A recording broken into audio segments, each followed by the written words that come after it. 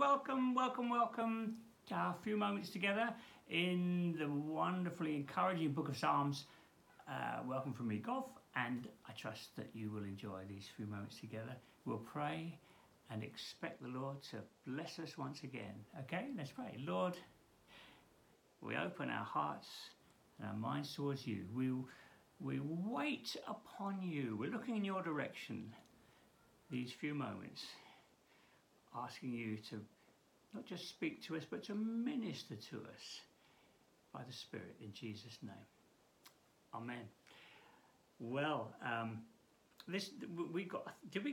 we're on a new psalm this morning. We are in Psalm 26, and there's some lovely things here. Let's start at verse 1. I said to you yesterday how sometimes the authorized version just helps us bring out some richness in the text, but as I say, maybe that's just my age. See if anyone else out there agree with me. Well, but that's not to say these are. I use the NIV most of the time because it reads well and it's good for reading and using in public. That's why I generally use it, the NIV. Okay, but Psalm 26. Vindicate me, Lord, for I've led a blameless life. Well, I think Spurgeon says something like, no one should ever use that statement unless they've been justified by the Lord Jesus. Making our claim before God, I'm okay.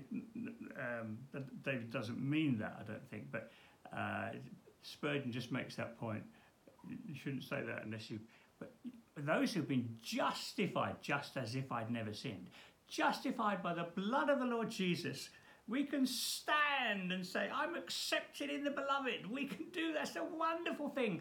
Every day when you come to the Lord, you can say that, whatever's been going on in and around your life. Lord, I've been made worthy. Actually, Whitfield, I spotted something from George Whitfield. Whitfield, Wesley, they were evangelists in that period.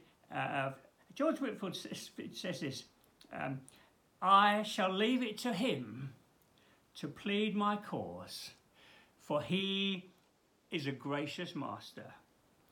I have already found him so, and am sure he will continue so. You see what he's saying? Instead of wanting to be justified in front of other people and have the approval of others, because he often faced the disapproval of others, a bit of a non-conformist at times. So I shall leave it to him to plead my cause, for he is a gracious master. I've already found him so, and I'm sure he will continue to be so. Is that lovely? Trusting in the Lord. I have trusted in the Lord and have not faltered. Authorized version, I think it says slipped. You slide. I've trusted in the Lord, therefore I shall not slide. Isn't that wonderful? And I think Spurgeon again, slippery is the way, so I walk like a man on ice, but faith keeps my heels from tripping. And I think that's quite helpful. I found that quite helpful. We are on this walk of faith. It's a narrow path, and we don't want our feet to slip every day. We want to walk faithfully with the Lord and make sure that our steps are ordered by the Lord. It's lovely, isn't it? We mustn't become over complacent. Lord, I need you today. Please help me. I don't want to be slipping into thoughts, into company that I shouldn't be spending a lot of time with, into slipping, sliding into something that it's not pleasing. It's like, again, the authorized version, just the King James version, quite helping us there to be very graphic about the way we walk. Because I've trusted in the Lord, I've not slipped. I've not. Test me, Lord, and try me. Examine my heart and mind. I have always been mindful of your unfailing love. There it is. There's that Hesed word again, and I've got to go to the loving kindness word, and King James. Thy loving kindness is before my eyes. Again, I just find that kind of helpful. Keeping in my attention the loving kindness, the covenant love of God towards me. Isn't that lovely? Examine my heart. I've always been mindful of your loving kindness and have lived in reliance on your faithfulness. Folks, we need to do that. You know, that'll stop us from fearing. It'll stop us from being blown around by the circumstances of life. I live in reliance of your faithfulness. Faithful is he who he's began a good work in you. He'll bring it to completion. Isn't that lovely? So look into the Lord. Lord, it's your opinion that matters. But there's something else coming out. Just stick with this. Let's go through a few more verses here. I don't sit with the deceitful. I'm not slipping into that direction. I don't associate with hypocrites. The company you keep, the company you keep affects the person you are. Now, of course, in our witness, we want to have that sense of being salt and light, but absolutely. But we've got to be careful. I don't sit with deceitful. I don't associate with hypocrites. This is slippery stuff here. I abhor the assembly of evildoers and refuse to sit with the wicked. I wash my hands in innocence. Go about your altar, Lord. Here we go. This is the company you keep matters. Proclaiming aloud your praise and telling all your wonderful deeds. This is wonderful. Okay, proclaiming aloud your praise. What's going on here? He's speaking about the company we keep. Look at the next verse. Lord, I love the house where you live. He's thinking of the temple, the Jerusalem, the place where your glory dwells. Lord, I love the place where your glory is. I love the congregation. I love being with the people of God. Isn't that lovely? I love I love the house where you live. I hope you love the family of God. When you come together, 2 or 3 are gathered, there I am in the midst.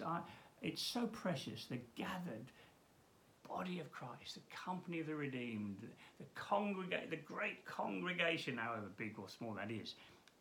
I love the house where you live. I love the place where your glory dwells. I do. I love being with the family of God. Now, of course, I know the presence of God on my own in 2s and 3s and worshiping. Special. But you know, somehow when we gather in the congregation, it's a little bit of a foretaste of the assembly of the redeemed before the throne, worshipping the Lamb. It's a little bit of a foretaste, isn't it? When you're singing and the sense of the angels joining in when we worship. So, Lord, don't take my soul along with sinners. Lord, I don't want to slip and slide. I don't want to get into those things whose hands are wicked schemes, whose right hands are full of bribes. I lead a blameless life. It's kind of saying, Lord, I'm living in integrity before you. Deliver me and be merciful to me. Look at this one, this last verse, verse 12. It's highlighted in my Bible. My feet stand on level ground. In the great congregation, I will praise you, Lord. I think that actually the NIV is better than the authorized version here. My feet stand on level ground. Isn't that beautiful? Secure, safe, enjoying the company of the redeemed, the family of God. What a wonderful thing. If you're feeling wobbly, insecure, wondering about the next steps, there's some real wisdom here. We don't want to slip off into unhelpful things, places. Stay close. Stay close to the family of God, the people of God. Lord, thank you so much. This is so encouraging, so really very encouraging. And Lord, thank you for your unfailing love. Thank you that you keep us. You don't allow our foot to slip. Lord, keep us, I pray, when we're being perhaps a bit foolish and in danger of slipping this way or that. Lord, keep our feet on level ground. Oh, feet on a rock. Secure, Nothing can move us because you are our foundation. Lord, thank you for fellowship, wonderful fellowship. Thank you for small life group fellowship, friendship fellowship, Lord, and the gathered church. And even those who can't make it for various reasons, health reasons, whatever, watching as it were, watching on screen, Lord, I pray your blessing there too. Lord, thank you that we're part of the family of God, where we can worship you in anticipation of that great day when we're before the throne, on our knees, in awe and wonder, worshipping you. Lord, go with us today, I pray. Keep us, I pray, under your hand, in Jesus' name. Amen. Bless you, have a good one, and see you again next time. Bye now.